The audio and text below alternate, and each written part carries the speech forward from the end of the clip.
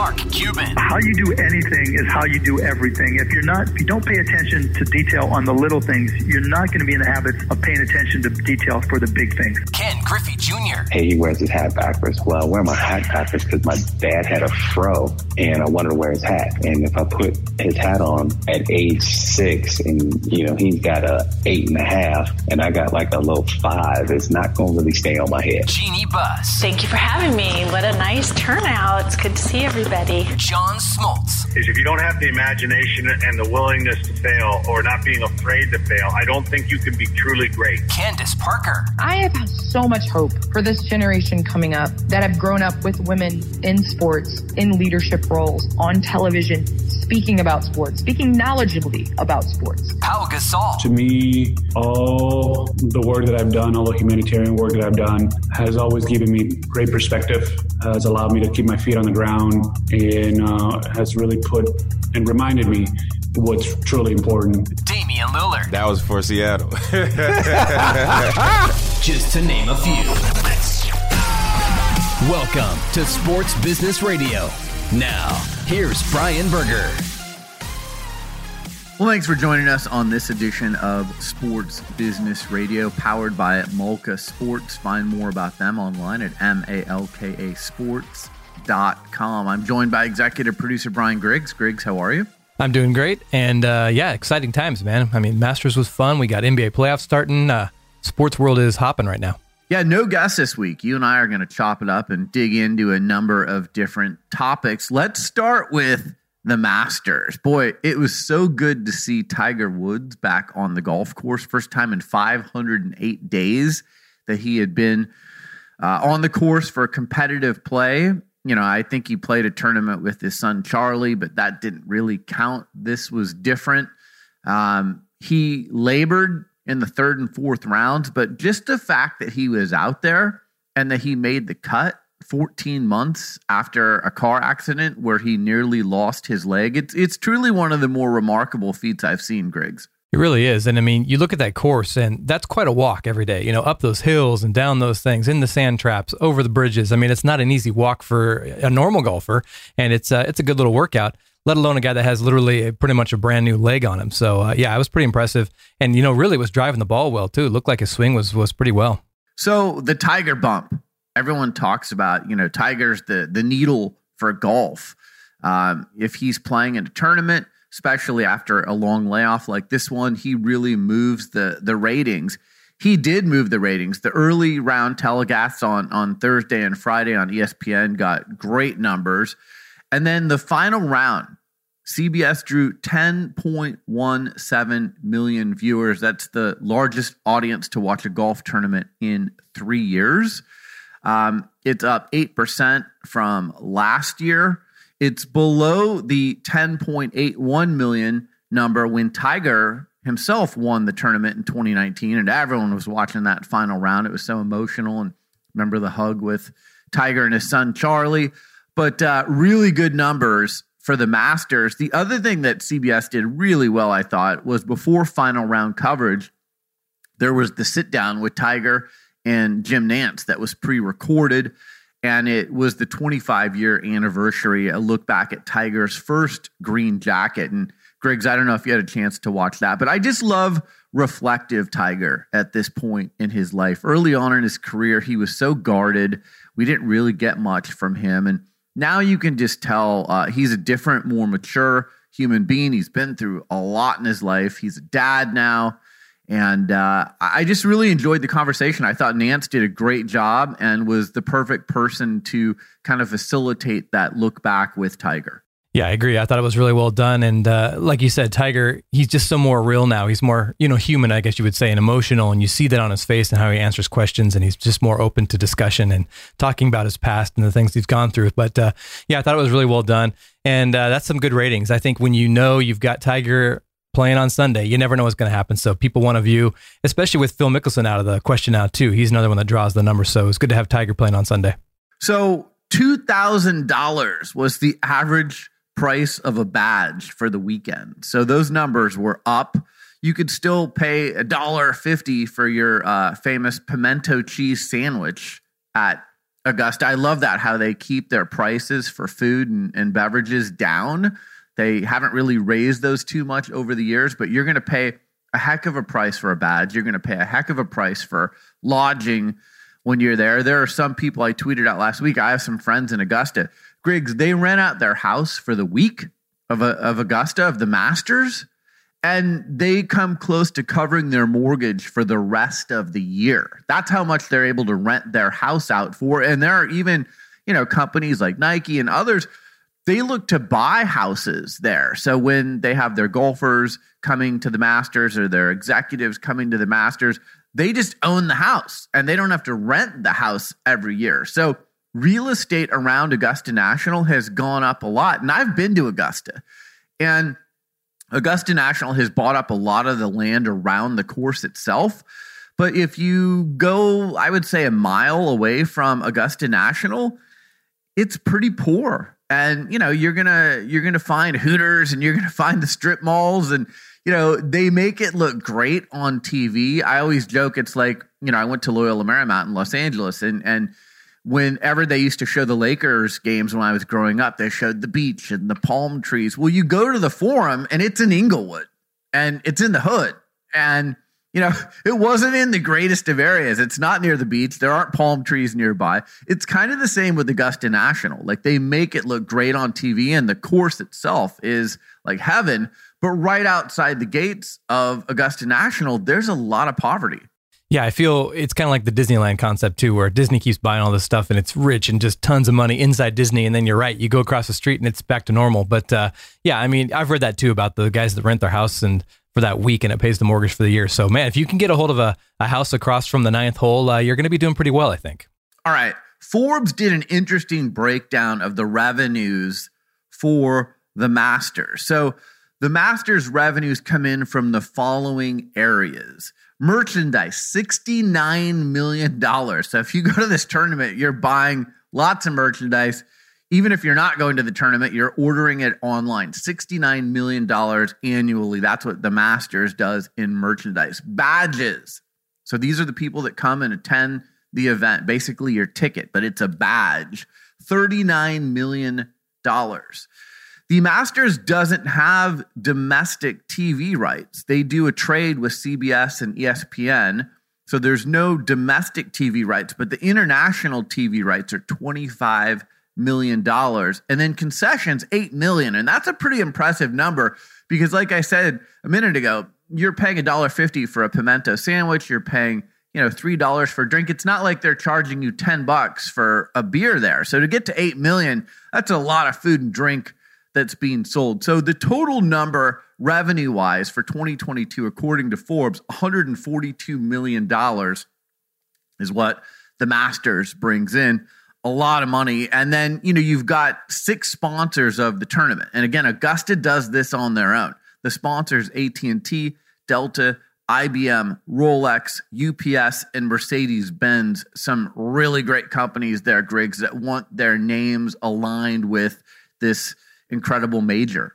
Yeah, and they do such a good job with the commercials too, because they kind of tie them into golf. A lot of them are golf focused, so it's it almost feels like it's just kind of all one big broadcast. You don't even realize you're kind of watching a commercial, and they're limited too. You got a lot of coverage without commercial, long spans without commercials. So I think they do a really good job. I enjoyed watching a lot on stream. I did Paramount Plus, I did ESPN Plus, so it was fun watching some of those featured groups and Amen Corner, and really did a lot of that on Thursday and Friday. That was fun. Well, and I think that's the future of watching golf, right? Like for years, you're like, I can't watch Tiger until the telecast comes on. Well, now you can go online and you can stream and you can see Tiger tee off because on Sunday, he wasn't amongst the leaders. So if you want to watch his round, you can't do it by watching TV. You can see his last maybe 7 or 8 holes on TV. But if you want to watch from the beginning of his round, you got to stream it. So is that ESPN Plus? Like you said, is it Paramount? Is it, a different streaming service? But I do think that's the future where it's kind of a la carte. Like this is the golfer I want to watch today, or this is the group I want to watch today.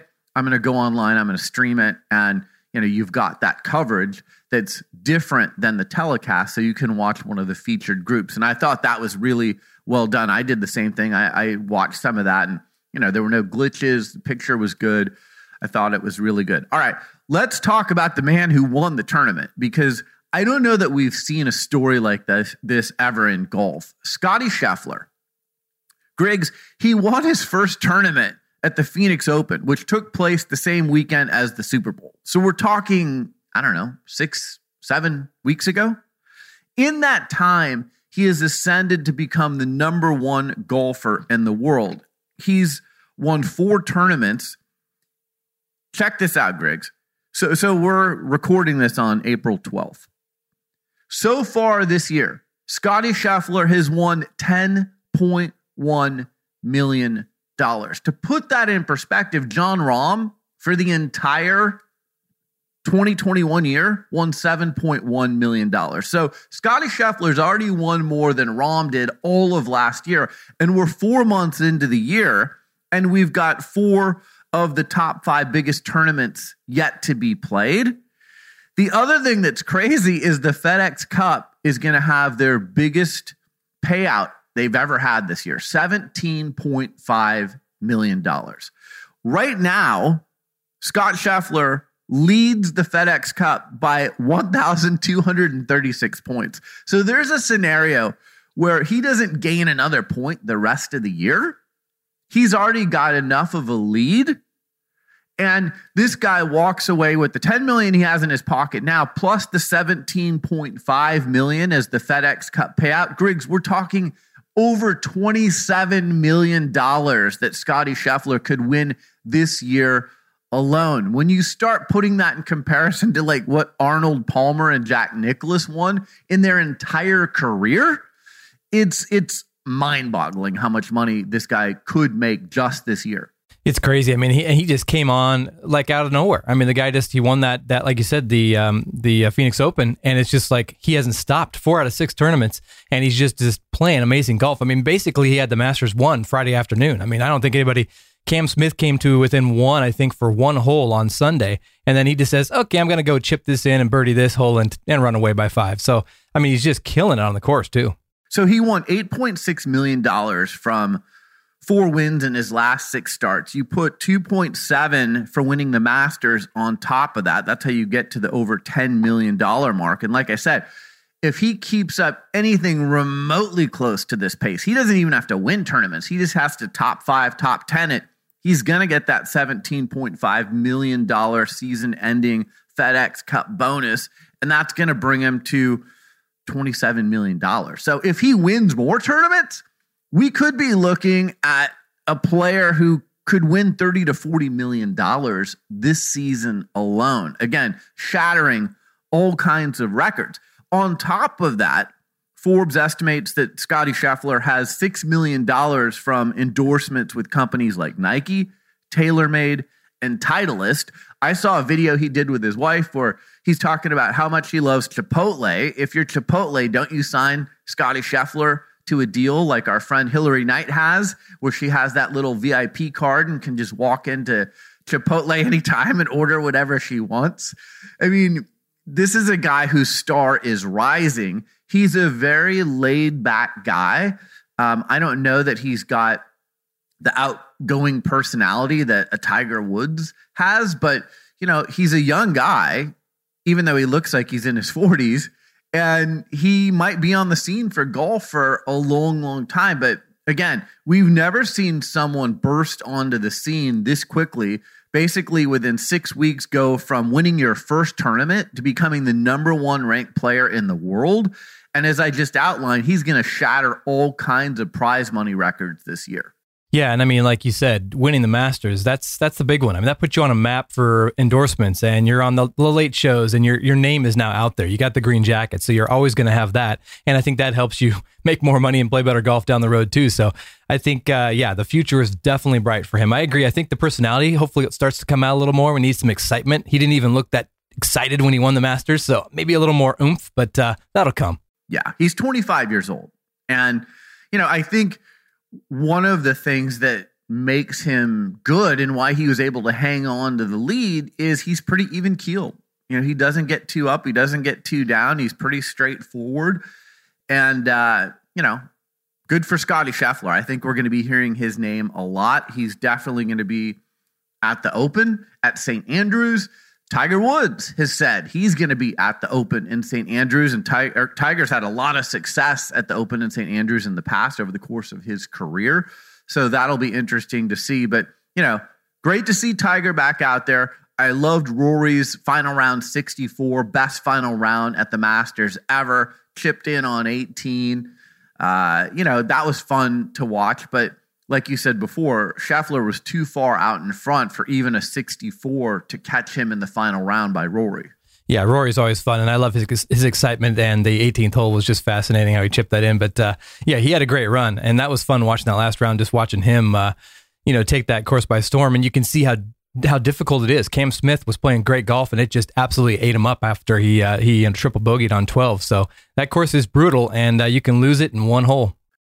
You're listening to Sports Business Radio. We'll be right back after this. Hey everyone, I've been having a ton of fun with Underdog Fantasy. They're the new official gaming partner of Sports Business Radio. They're the fastest growing fantasy app ever, with investors that include Mark Cuban, Kevin Durant, Adam Schefter, and Jared Goff. The Underdog Fantasy app is available at underdogfantasy.com on iOS and on Android. Once you've downloaded the app, you can draft your team in minutes to win real cash prizes.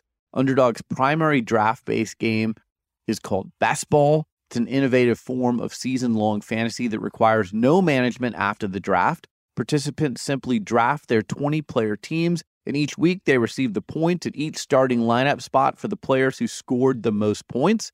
There's no worries about setting your lineup, making trades, or working waiver wire deals. You've just got to draft your team, and that's it. Underdog also offers player pick'em games, including Rivals, which is head-to-head matchups, and over-unders, as well as daily, weekly drafts, battle royale tournaments, and more. We've been having a lot of fun with the over-unders and the Rivals matchups, especially during March Madness, the NBA season, which is winding down, and playoffs coming up. Major League Baseball is getting started. NFL Draft is coming up. So we've got a special offer for Sports Business Radio listeners. New users get up to $100 matched on their first deposit when they use the code SBR. So download the app at underdogfantasy.com and then enter the promo code SBR to get up to $100 to play with. I promise you're going to have a great time like we have. It's a lot of fun. It's an innovative app. They just updated their app too. So you're going to enjoy the newly updated Underdog Fantasy app. Again, go to underdogfantasy.com and then enter the promo code SBR to get up to $100 to play with. Now, back to Sports Business Radio with Brian Berger. All right, Griggs, let's move on. NBA playoffs get started this week.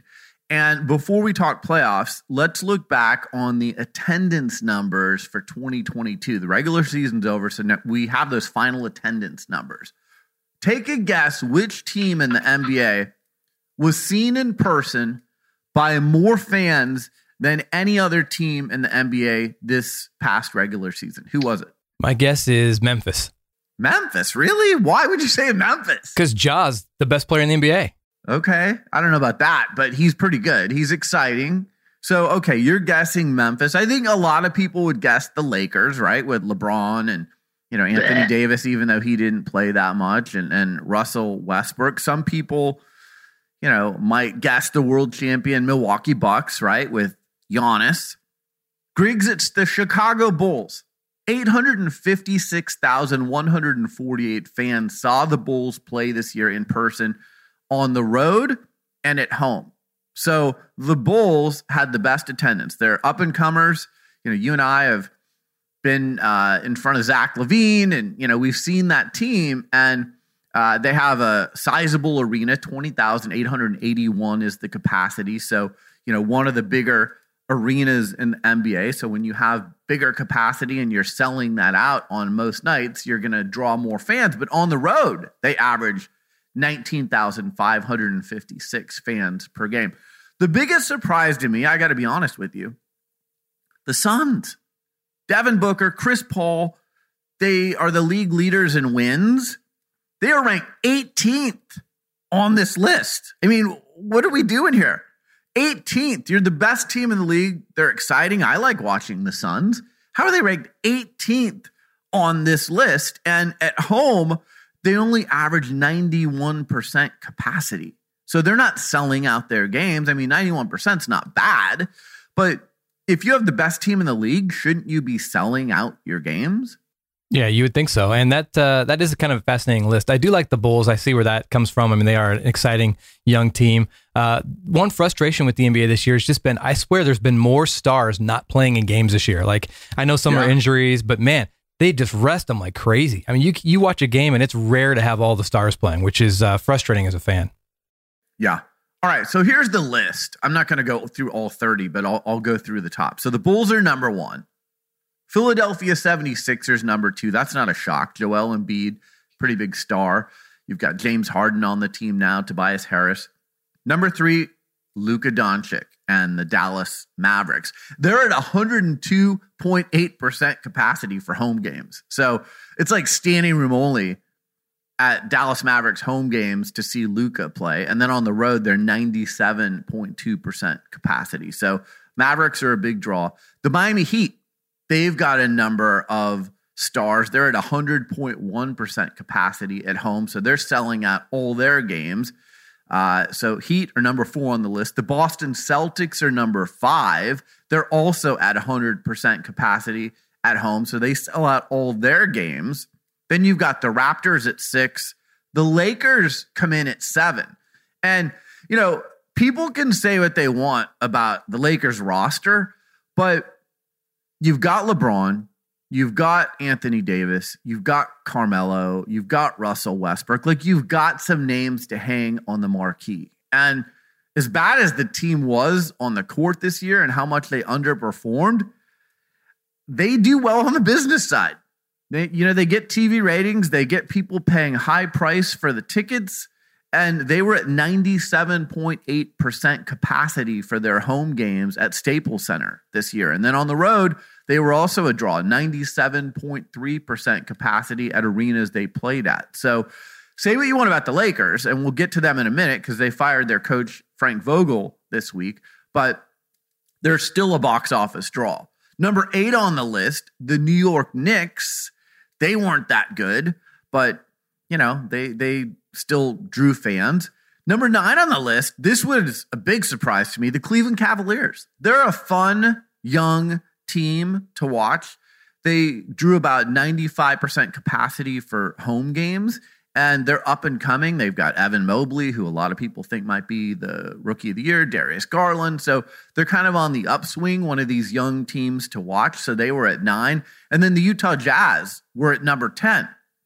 Who's not in the top 10, Griggs? You've got the Warriors at 11, the Bucks at 12, the Nets with KD and Kyrie at 13, the Nuggets with Jokic at 16, and then the best team in the league, the Suns, at 18. And then your Grizzlies, Griggs, number 22 on the list. They only drew 85% capacity at home. They drew more fans on the road, 90% capacity, than they did at home. The people in Memphis should be ashamed of themselves. They've got the team with the second best record in the Western Conference. They've got Ja Morant. They've got Triple J. And they're 22nd on this list. Shame on you, Memphis. I withdraw my guess as the number 1 team highest watched. All right, the bottom teams on this list, I'll give you the bottom 5. The Magic, the Spurs, the Thunder. Boy, that was a good decision for Clay Bennett and company to move the Thunder from Seattle, the 12th biggest market, to Oklahoma City. The Kings, and then the Pacers had the worst attendance of anyone in the NBA, both at home and on the road. So that's your attendance numbers. And again, some surprises in there. But, overall, I guess the worst home capacity is the Wizards, only 75% capacity for their home games, followed by the Pistons, 79.6% capacity. So, they're not getting anyone to home games. And if you can't get people to home games, that's a major problem if you own an NBA team. But, interesting list, Griggs. Yeah, that is interesting. And I don't think we've ever delved into the attendance side of it. So that is cool. And it's interesting how you said some teams like Memphis, my Memphis team, does better on the road than at home. That's kind of odd too. But I think you're right. The shocker is that Phoenix at 18. I mean, they're best 17 losses or something on the year. It's incredible. And no one, they're not filling out the arena. That's pretty amazing. Yeah, they're like a historic team and they're 18th on the list. So I don't understand that. All right. The Lakers fired Frank Vogel. The Lakers have missed the playoffs in 7 of the last 9 seasons. They won the championship in the bubble. Some people look at that as an anomaly and say, hey, look, if it wasn't in the bubble, they probably don't win. You look at the team they played in the finals in the bubble, the Miami Heat, and they've been in the playoffs the last 2 years since the bubble. They're the number 1 seed in the Eastern Conference this year going into the playoffs. So the Heat continue to have success. The Lakers, I mean, it was a true anomaly, and Anthony Davis was healthy. But prior to the stretch of missing the playoffs in 7 of the last 9 seasons, and this was when Dr. Jerry Buss was alive for most of it, the franchise had only missed the playoffs 5 times in the previous 65 seasons, Griggs. So I love Jeannie Buss. I've had her on this show. I think she's really smart. I think she does good things, but those numbers don't lie. You missed the playoffs in 7 of the last 9 seasons, and prior to that, you had only missed the playoffs 5 times in 65 seasons. This is a roster built on big names on the marquee, but old guys. LeBron, old. Carmelo, old. Russell Westbrook, old, and has a huge contract. He's going to make $45 million next year. And by all accounts, he was a cancer in that locker room, and they're going to try and trade him. But who wants to take on an aging superstar with a $45 million contract unless you're just swapping bad contract for bad contract, like if they traded him to Houston for John Wall, who didn't even really play this last year. But if you look at the Lakers, Griggs, they need some rebuilding. If I'm them, again, I know you need to hang the name on the marquee, but do you look at trading LeBron or Anthony Davis or both? Yeah, I mean, Lakers are just iconic. The brand is iconic. They need to be better. 7 out of the last 9 is not good enough. And I agree with you. It's an old team, and it's they're injured. They're fighting amongst themselves. There's definitely some issues there. And I think that comes with the stardom of like a LeBron. I mean, you get so much more than the player when you sign somebody like LeBron. But yeah, I think it's a rebuilding time, and that's not going to go well with Laker fans in the NBA because they need to be that much better. Can we, put them on the back shelf for 3-4 seasons for them to rebuild? I don't know. It'll be interesting to see what goes forward with them. I mean, I would seriously look, if I'm Rob Pelinka, I would seriously see what the market is for LeBron and Anthony Davis. I think if you're building around those two like they thought they were 2 years ago when they won the title, I just don't think that's a recipe for success. And I go back in my lifetime and I look at like the Celtics with Larry Bird, Kevin McHale, and Robert Parrish. And they held on to those guys too long. And I understand why. And they wanted them to retire Celtics. And I get all of that. But what happened is they were bad for a decade after those guys retired because they didn't trade them while they still had value. And then they retired. And now you're in a rebuild that is going to last 10 years. The Lakers could be in that kind of a situation if they don't get something for LeBron and Anthony Davis. And Anthony Davis, when he's healthy, he is one of the best players in the NBA.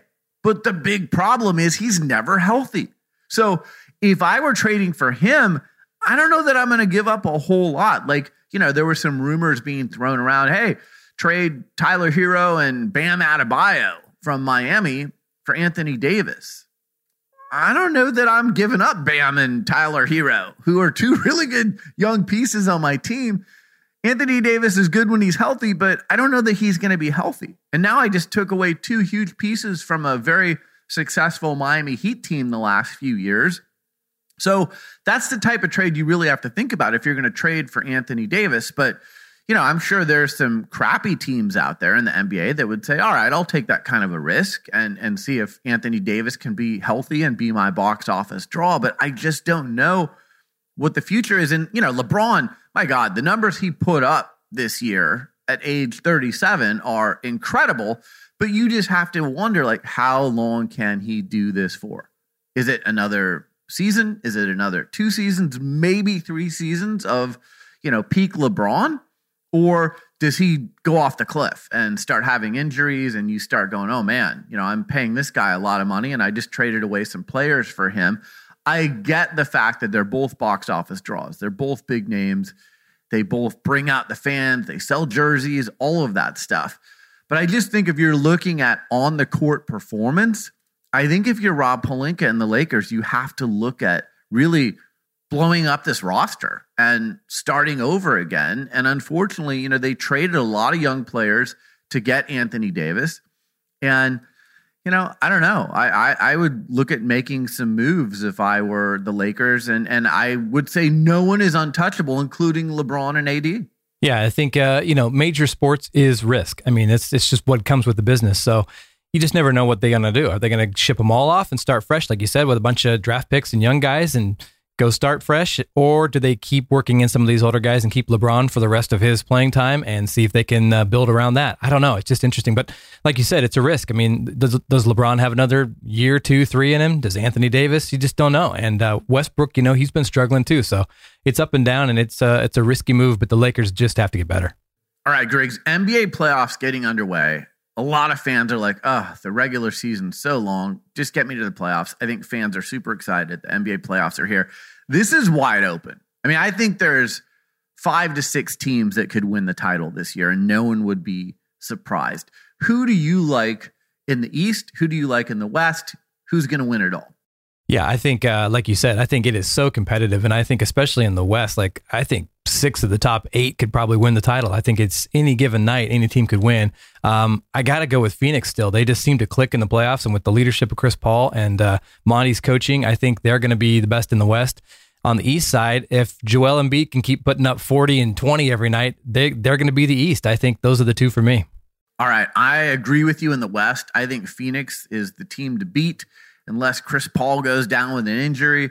I think Golden State is going to be really good. And I think Golden State and Phoenix are the 2 teams to watch out for in the West. I'm going with Milwaukee in the East. I think Giannis is going to turn it up a level like he did in the playoffs and the finals last year. He's really unguardable when he's making threes and he's hitting anything on the perimeter at all. You come out to get him and he just goes around you. And if he's in the open court, forget about it. No one's taking that charge. And he just became unstoppable, dropping the 50 piece in the finals last year. And I think the Bucks know how to win now, right? They just have a different air of confidence about them. And if they end up playing the Heat or even the Nets or the Sixers, I think they know how to close those teams out. The other thing is I think they have the best defense, right? Drew Holiday and Giannis are elite defenders. So when you're talking about shutting down Embiid or Harden, even though Harden really is not playing well since he went to the Sixers, I think they have 2 elite defenders and they have an MVP candidate in Giannis, and I'm going to go with the Bucks. So I've got a rematch of last year. I've got the Bucks and the Suns. I like the Miami Heat. I like Coach Spo. He's a friend.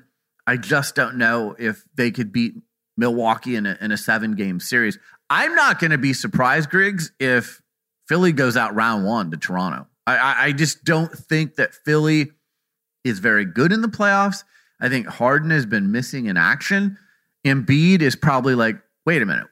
We traded all these guys, Seth Curry and Drummond, and we got rid of our depth for James Harden. And since he got there, he doesn't look like the James Harden that we've known from years past. So I would be very concerned if I'm Philadelphia. And again, I would not be surprised to see them go out in round 1 to Toronto. Is there anyone that, hey, this team might be a surprise? Some people, the Nets, I don't see it. I mean, I know they have 2 great players on their team, probably, 2 of the top 75 players ever, even though Kyrie wasn't named to that list, in Kyrie and KD. But their defense is really bad. I mean, they give up 130 points in a game, and I just don't see them being able to defend anyone. Yeah, I think the 2 that I think of in the West are Utah and Denver. They're kind of those where you're like, hey, they could be really, really good in a series, or they could be really, really bad. I think if they can put it all together. Those two teams are kind of ones that could maybe upset a higher seed through the tournament, but who knows? Well, the other thing that's a wild card for the Nuggets is, does Jamal Murray come back? Like, there's been a lot of whispers about Jamal Murray coming back. And, it's pretty ridiculous to think that you can bring this guy back in the playoffs when it's the most intense basketball of the season and he's going to be the high-level Jamal Murray that he's been in the past. But if he can give Jokic any kind of help, I mean, it's basically like Jokic and Brian Berger and Brian Griggs and a few others out there every night. And that's why Jokic, I mean, I know you've got Jokic, you've got Giannis, and you've got Embiid for the 3 MVP candidates. I think by far Jokic has the worst supporting cast. It's like, again, us out there with him. And look at what he's led the Nuggets to. I mean, you would think they wouldn't even make the playoffs. And if they made the playoffs, they'd be in a play-in game. But he's got him, in the 5 seed, I think. So, the 6 seed. So it's the Nuggets and the Warriors in round 1. But if Jamal Murray plays, I think that could be an interesting series with Golden State. 100%. I mean, a couple years ago when they played my Blazers, Jamal Murray just killed Portland. I mean, he had 30 points a night, and he is just so good, so flashy, has a great shot, and can get in the lane really easily. So I agree. Jokic needs that other guy, and Jamal would be the guy. But, man, he's just been injury prone for the last 2-3 seasons. So hopefully he can get him back. That'd be exciting. All right, so I've got the Bucks and the Suns in the finals, but I've got the Suns winning it this year. I think they get over the hump. I think Devin Booker has the Mamba mentality going right now. He's like an assassin. He's not messing around. He's very focused, and I think he's going to get it done. And if Chris Paul stays healthy, which has always been a question in the playoffs, I think those two, if you look at them in the last 5 minutes of close games, they take over. And most of the time in close games, 5 points or less, I think their record is like 33-6. They're very good in close games. And I just think they're on a mission after losing that 2-0 lead in the finals last year. They want it badly. So I'm going to go Suns over Bucks in the finals. And then do you have Suns beating Sixers or do you have Sixers beating Suns? Oh, Suns beating them hands down, and I think you're right with the Bucks. If there's a rematch there, I think the Suns will get it this year. Now they need to make sure their arena's full because we can't do 91% for an NBA Finals game. Yeah, well, that would be ridiculous. You're listening to Sports Business Radio. We'll be right back after this. Hey everyone, Brian Berger here. You might have heard my conversation with Nate Checketts, the co-founder and CEO of Rhone, a few weeks ago on Sports Business Radio. If you missed it, definitely check it out. Rhone is the new official menswear partner of Sports Business Radio. I love their product. I've been a fan for a long time. Did you know David Stern was one of their first investors? Rhone makes the absolute highest quality, best fitting, and most comfortable performance-driven clothing for men. Their entire line places emphasis on an active, balanced, and purpose-driven lifestyle. I'm wearing my Spar joggers. I've got them in heather gray. I've got them in navy. I've got my moleskin commuter slim pant. I've got my regular black commuter pant. I've got my dress shirts. So when I'm out in in-person meetings, I have the nicer Rhone product to wear. But most of the time I'm working from home, and I've got my Rain long sleeve gray heather camo. I've got my Rain long sleeve hoodies. I am wearing the shorts for workouts, the 7-inch Mako short. So I'll tell you what, from top to bottom, whether it's casual or business wear, Rhone has me covered. I know they're going to have you covered too. And Rhone is offering Sports Business Radio podcast listeners 15% off your purchase. Go to Rhone.com, RHONE.com, and enter code SBR15 at checkout, like Sports Business Radio 15, SBR15 at checkout. Receive 15% off your purchase. That's Rhone.com, RHONE.com, and enter promo code SBR15 at checkout. Now, back to Sports Business Radio with Brian Berger. All right, let's talk some Major League Baseball. So Major League Baseball, if you listen to this podcast, you know a few weeks ago we were talking, would there even be a season? So there is a season. It's underway. It's gotten off to a pretty good start. Let's look at some of the top payrolls in Major League Baseball this year, as well as some of the bottom payrolls, because there's there's a floor, but you have to at least reach the floor of spending on your payroll. And, you know, we talk about the NFL and the parity in the NFL. We talk about the NBA and, you know, there's big markets and small markets, but there's some revenue sharing that takes place. There's not a huge discrepancy. I think Major League Baseball has the biggest discrepancy of any sport because there's no salary cap on how much you can spend on your payroll. There is a floor, but there's no ceiling. So, all right, the number one highest payroll in Major League Baseball this year is, Griggs? The Yankees. Nope. Red Sox. Nope. Dodgers. There you go. So the Dodgers payroll, $277 million. So they're number one by, if my math is correct, $22 million over the number two team, which is the New York Mets, $253 million. So the Mets have DeGrom, they got Scherzer. You know, they went out and spent a lot of money on players this offseason. And by the way, DeGrom and Scherzer have been hurt.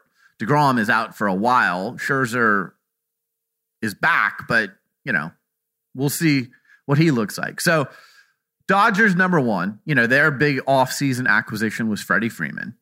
So $277 million. The Mets number two, $253 million. The Yankees number three at $240 million. And Griggs, big news out of the Yankees clubhouse this week.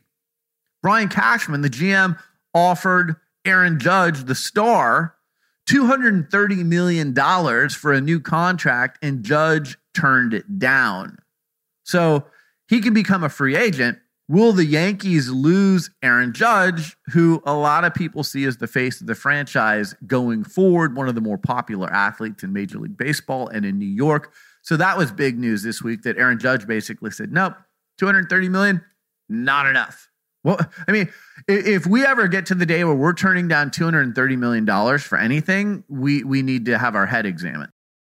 Yeah, that's incredible. I mean, that is, especially in baseball, that's a huge amount. But hey, he looks like he wants to try the market maybe and see what he can get. Maybe 280 somewhere else, 250 somewhere else. But yeah, he is the face of the Yankees right now. So we'll see if how that goes moving forward. And again, these baseball players are getting hurt more too, it seems like. So hopefully he can play a full season and be healthy.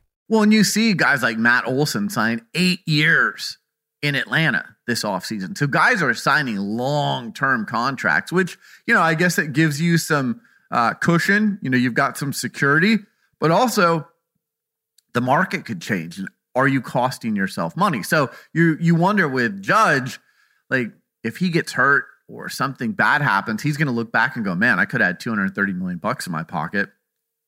Maybe I should have taken that. All right, the fourth highest payroll, the Philadelphia Phillies, $221 million. Obviously, they've got Bryce Harper on their team. All right, Griggs, the four lowest payrolls in Major League Baseball. The Cleveland Guardians, $42 million. Pittsburgh Pirates, $37 million. The Oakland A's, Billy Bean Moneyball, $32 million. And the Baltimore Orioles have the lowest payroll in all of Major League Baseball, $30 million.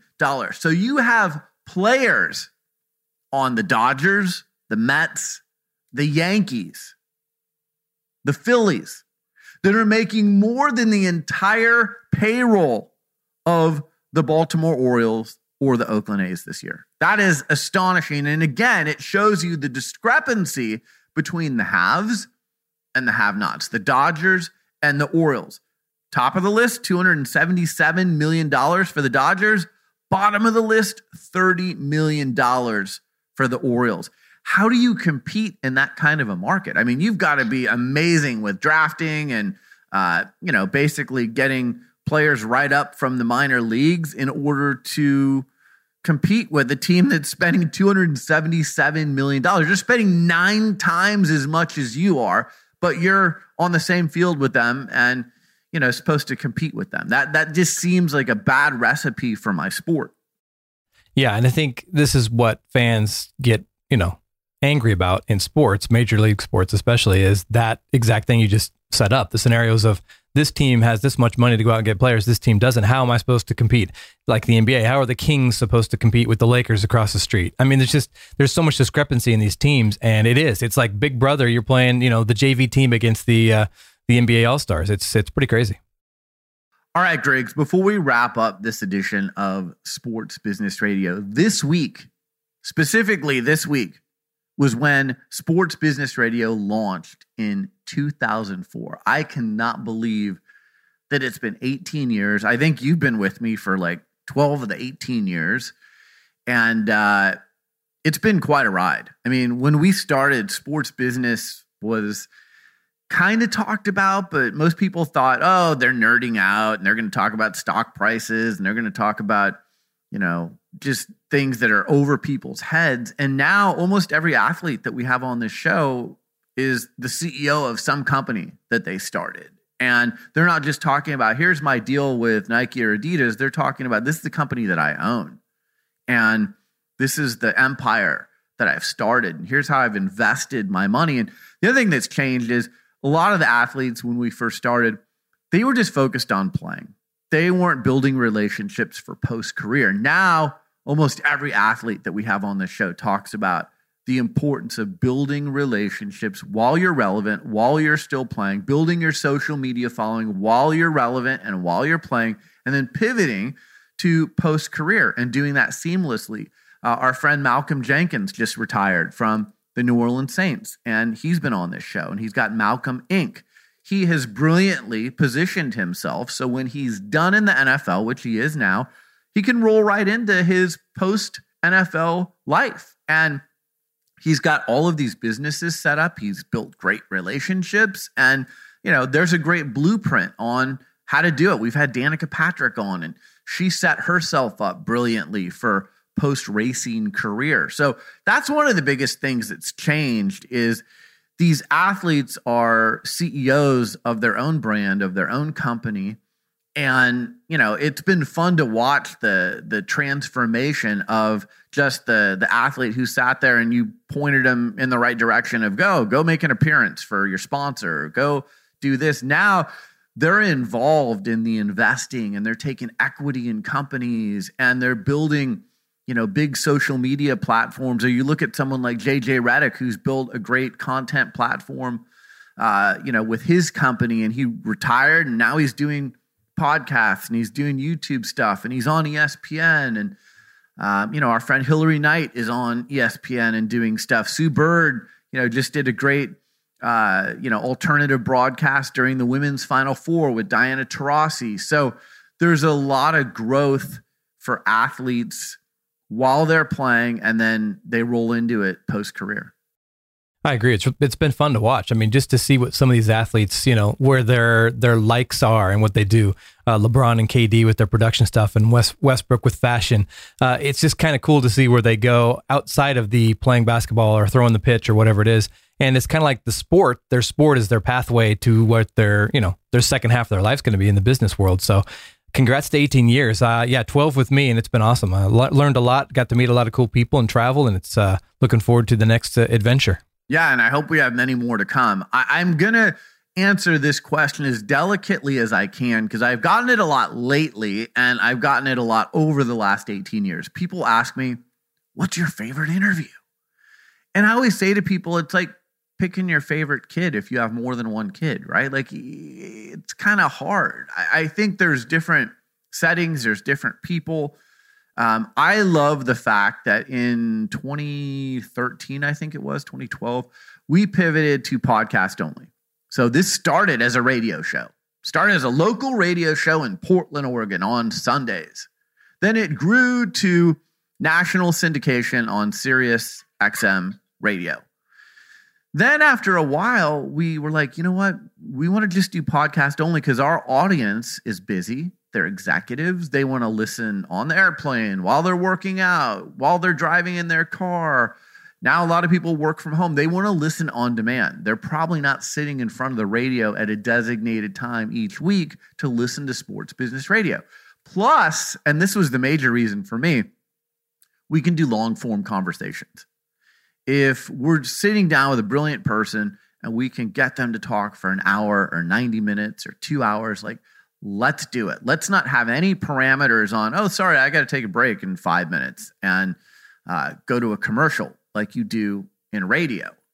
This is a much better format for long form conversations, and it fits our audience. The feedback I get from our listeners around the world, they like the long form conversations. They like hearing our guests explain things and dig into the details and, show how the sausage is made a little bit. But here's some of my favorite conversations, and it's no slight to anyone who's not on this list, but these are just some of the ones that stand out. I think for a lot of reasons, possibly my favorite conversation was with David Stern at the Sports Business Radio Roadshow presented by Boingo in 2016 in New York City. It was in front of a live studio audience.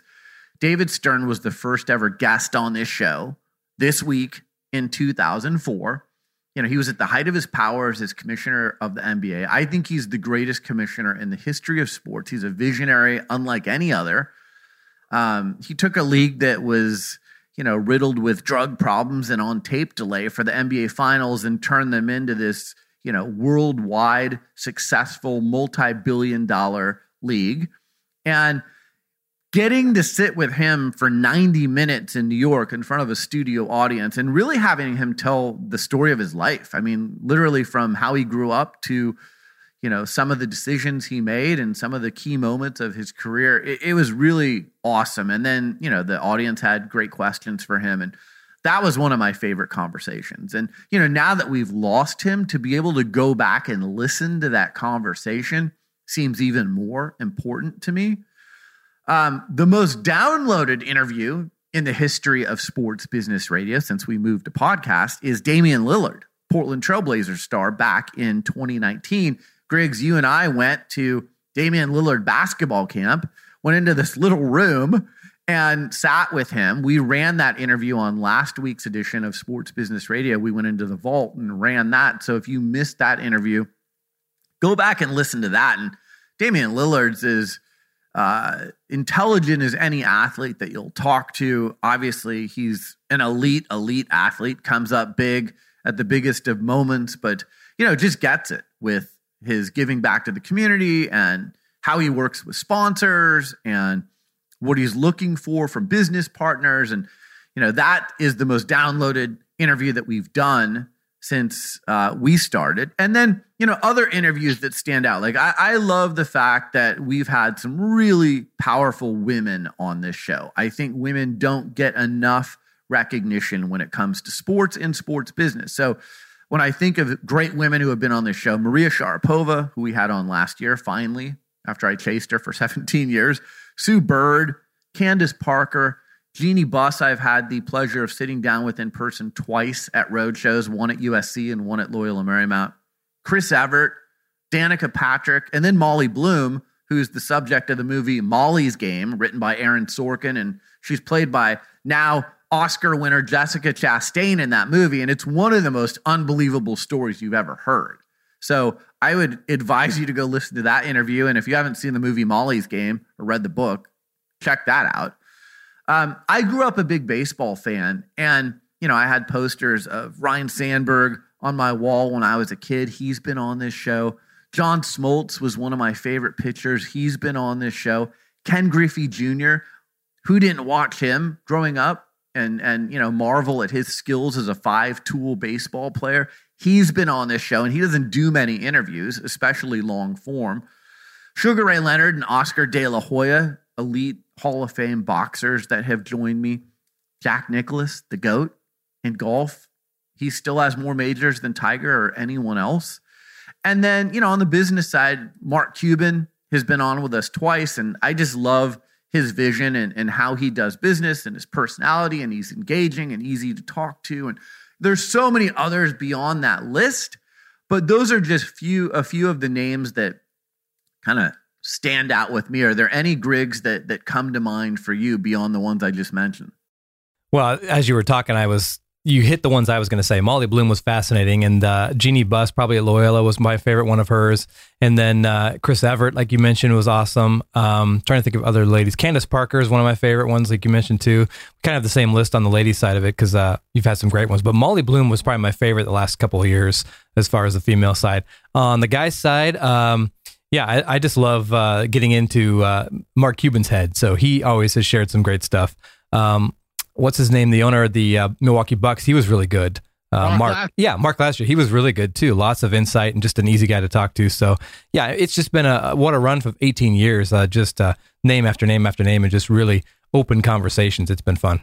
I mean, the one thing I've said by hosting this show is I'm trying to ask the questions that I think our audience wants answered.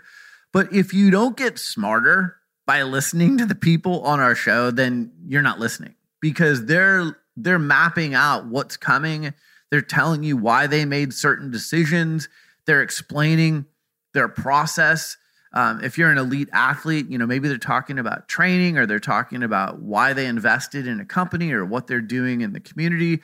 If you're someone, who's wondering what's next with women's sports, you can listen to Sue Bird or Candace Parker or Maria Sharapova and learn, here's what lies ahead. Here's the challenges that have been overcome. So that's the neat thing for me is I feel like, I'm kind of this mechanism to extract this great information out of our guests and then, our audience benefits as a result. So as long as we all keep getting smarter, I want to keep doing this show. I mean, I'm 53 years old now and I could see myself doing this into my late 70s or 80s. As long as I'm sharp, I'm curious about people. And, some people ask me hey, are you tired of it after 18 years? And I'm not. As long as I keep having interesting people to talk to, I want to keep doing this. And I want to travel more and do, more road shows, Griggs. I want to do more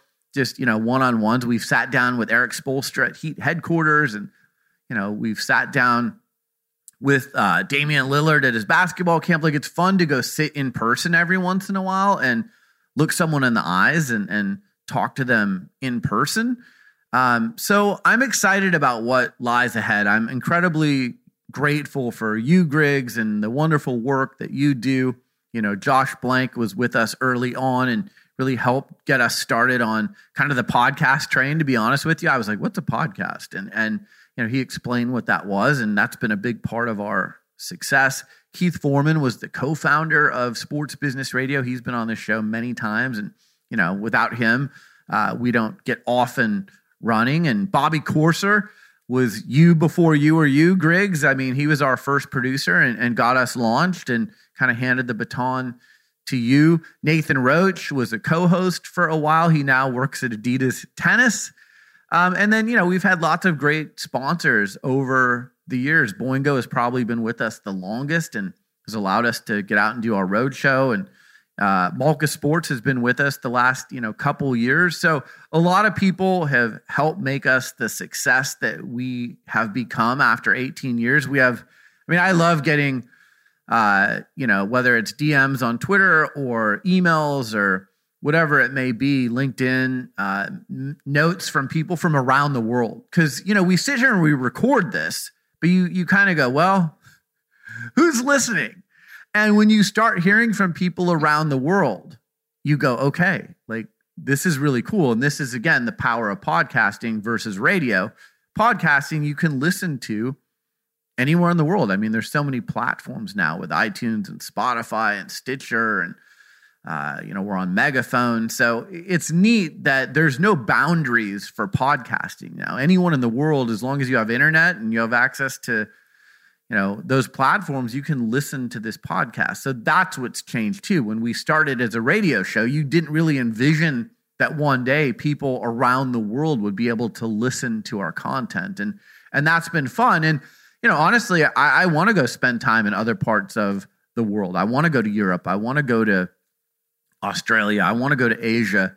I want to go to places and learn more about sports business in those areas and hear from people in other parts of the world. We're heavily focused on North America. And, that would be a goal of mine is to get out to some of the other areas of the world. So, I'll throw out my email address, brian@sportsbusinessradio.com. If you're in an area other than North America and you want us to come visit you and take a look at your sports business, email me. Let's figure that out. That would be fun to get out there and do that. Griggs, we got our own equipment and we got our remote setup and we're portable. We can go anywhere, right?